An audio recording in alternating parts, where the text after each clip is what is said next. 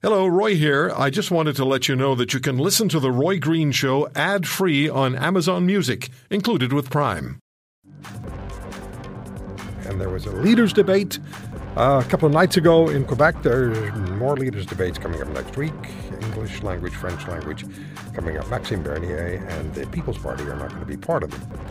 So Mr. Bernier, before founding the People's Party of Canada, was elected, a little history lesson for you here, they were elected to a parliament in 2006 as a Conservative Party member, served as Minister of Industry, and later as Canada's Foreign Minister. In August of 2018, he did form the People's Party of Canada. The party, and I've looked at the polling over the last numbers of days, polling in the 4 to 6% range nationally, ahead of the Greens. But what's the rationale for the People's Party of Canada? No seats in Parliament. And Mr. Bernier lost his own in Quebec City in 2019, a national political party. But why should Canadians consider voting for the People's Party of Canada? He's not invited to the leaders' debates, but we've invited him to this program, as we did prior to the 2019 election. Mr. Bernier, how are you doing? Yes, great. Thank you for that invitation. Yeah, it's good. It's good to talk to you again. Let me get right at this. How many candidates are you running across the country? 312 candidates. It is more than the NDP. I think the Green. They are at 240, so it's going well. We have a candidate in 92% of the ridings across the country. So you're going to hear it, and you have heard it. You won no seats in 2019. You lost your own, which you had easily won as a Conservative candidate for years. Do you think there really is a realistic chance of the People's Party of Canada electing an MP on the 20th of September? Absolutely, and I believe it will start by myself. It's tied, my riding right now, if you look at the public polls. And I believe that I can win back that riding. But not only, I won't be alone. I believe that all across the country we can have a couple of candidates that can be elected. So we'll see. But we are growing and more people are coming. And I believe that people are fed up with the COVID hysteria and they want to go back to their lives before COVID-19. And that would be an important question for this election. Actually, Justin Trudeau said when he launched the election that he wanted to be judged on the way that he managed the COVID-19 crisis. And I agree with him on that for sure. People will vote because they want to gain back their freedoms. If you were participating in the debate, the upcoming two debates in French and in English, and I'd like to see you there because I know you would be very effective at it, what would you specifically challenge the Prime Minister on? What would be the first 2 or 3 points that you'd want to make? Well, the first one would be, he is the most divisive Prime Minister in our history, and now he's saying that, unvaccinated people are dangerous. They put their kids at risk. I don't agree with that. Actually, we believe in freedom. We believe in freedom of choice. We're not anti-vaccine. We're not anti-mask.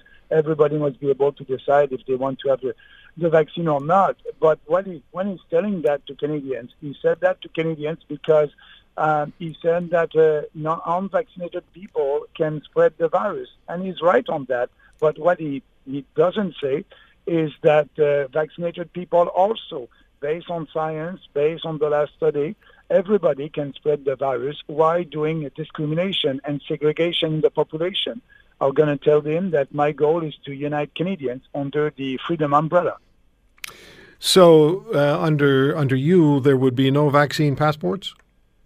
Oh, absolutely. No vaccine passport, no mask mandate. The economy will be reopened. And we actually look in Alberta right now, 70% of the population is vaccinated, and they opened the economy. In other countries, they did the same thing. People must be free to decide. I don't want to live in a society where I will have to show my papers. And actually, we have a vaccine passport now in Quebec. It's in force. It will be enforced in Ontario. And we have vaccine passport because of Trudeau also. Mr. Trudeau said to provinces, is ready to give $1 billion that we don't have to give them the money to be able to implement a vaccine passport.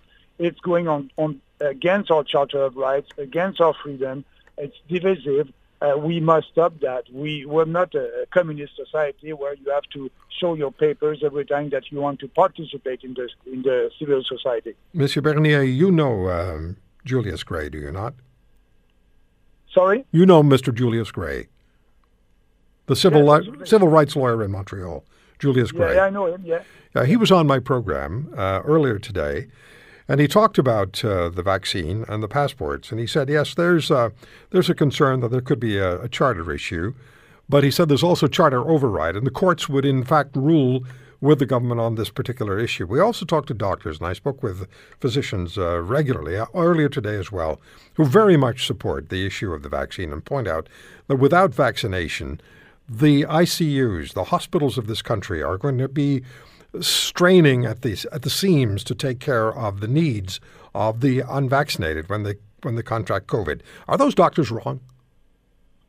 They have their point of view. There's other doctors that are saying the opposite. The Burlington Declaration, 3 eminent doctors said in the beginning of that pandemic that we must protect the most vulnerable people, and we didn't do that in Canada. 80% of our deaths are coming from people that were more than 75 years old. We would just have to do that and we open the economy. I understand that these doctors have a point of view. What I don't like is we cannot hear the other point of view. And there's other doctors across the country and globally that believe that we can fight that virus, yes, by being vaccinated, but also there's other medication that can be used. I'm not a doctor. I won't speak about medication. I'm speaking about our rights. And our right, we must have the right to go to a restaurant without having to show a papers. It's discrimination.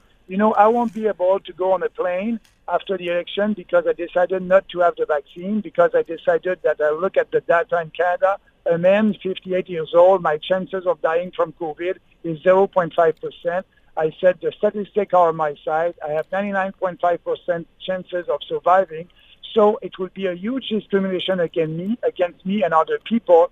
And during the civil rights crisis in the 1960s in the U.S., a black person was able to go on the bus, but they told them or that person to sit at the back of the bus.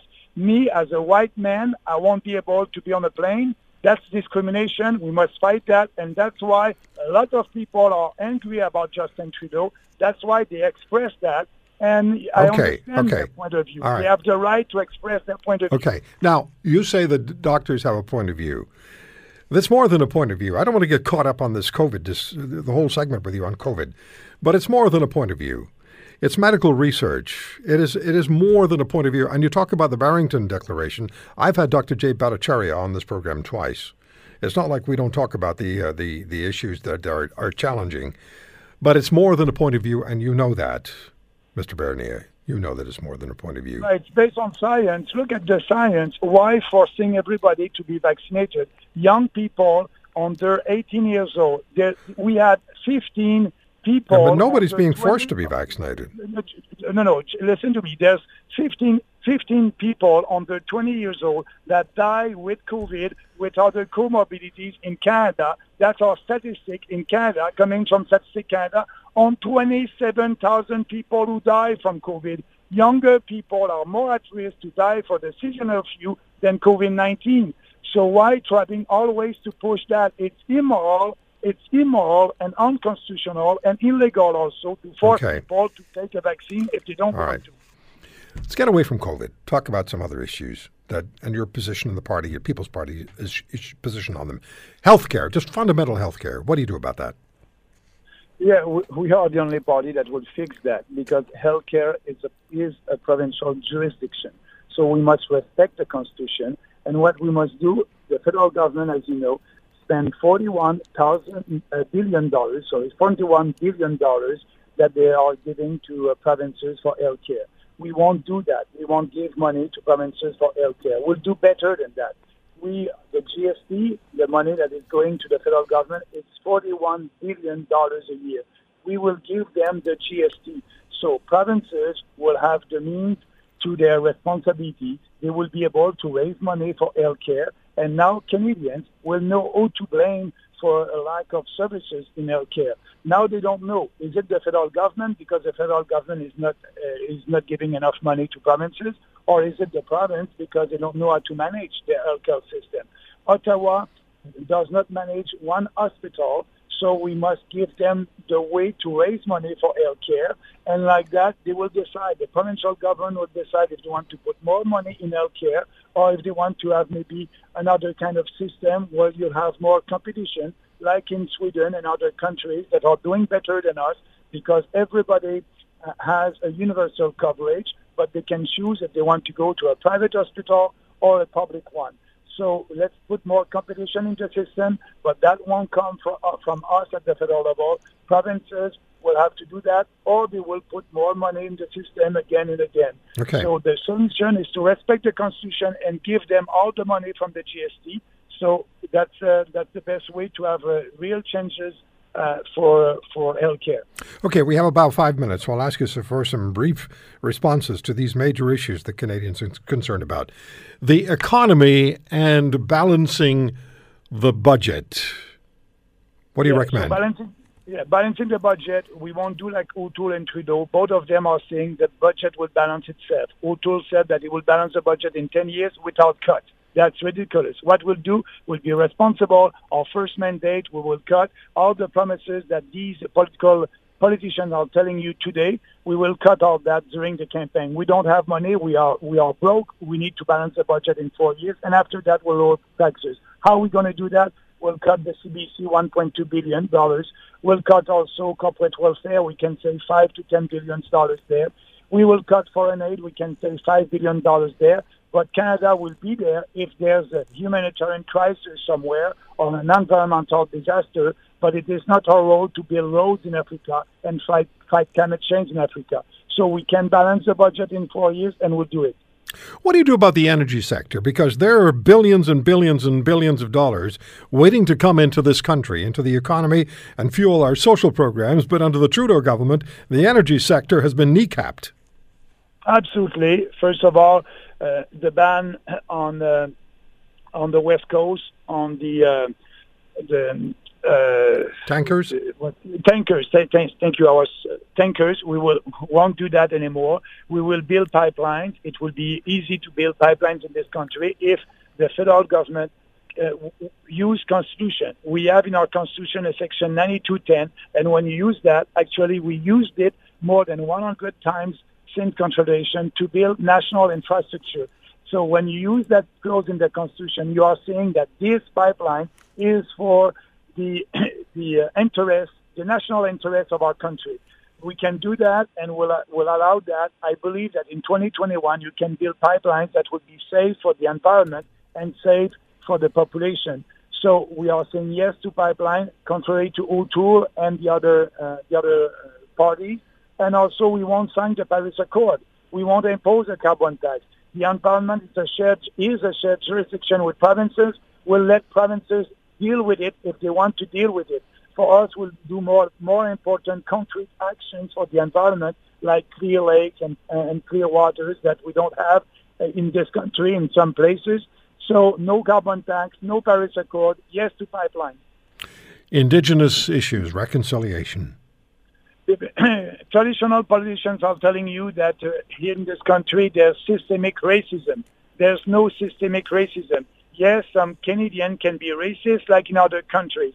What the systemic racism that we have in this country is the Indian Act. The Indian Act is based on race. We must abolish that. We will abolish it. We'll have a new relationship with our First Nation based on property rights, based on respect. And actually, next Saturday, I'll be in Edmonton. I'll do a press conference with 4 of our candidates that are Métis and First Nation, and we will give more detail to our policy for the First Nation. All right, so you're in Western Canada now. What about the equalization formulas? That is a contentious issue, and if the economy struggles, you and I both know it's going to become even more contentious. What about equalization? Well, it is right now. I believe and I know that there's a Western alienation. People in Western Canada are fed up with the federal government and with Ottawa, and they want to have more autonomy in their province. We will do that because respecting the Constitution, you give more autonomy to every province. And actually in Alberta, Saskatchewan, they will be able to have their police force if they want, and all the other jurisdiction and power that Quebec has right now. More autonomy to provinces. And asking your question about the equalization, we are the only national party that will change the equalization formula because that formula is not fair, to be less generous. Yes, I repeat, less generous, because since 1957, that formula exists, has been started in 1957, and since that time, Quebec is a poor province, and Quebec receives equalization money. I said 12 years ago that I'm not proud to be a Quebecer. I said that in French in Quebec when we receive equalization money. So if we are less generous, we'll give the right incentive to Quebec and Atlantic Canada to develop their own natural resources. Okay. There's a lot of shale gas there. So we have a solution for that. If you want to hear more, subscribe to The Roy Green Show on Apple Podcasts, Google Podcasts, Spotify, Stitcher, or wherever you find your favorites. And if you like what you hear, leave us a review and tell a friend. I'm Roy Green. Have a great weekend.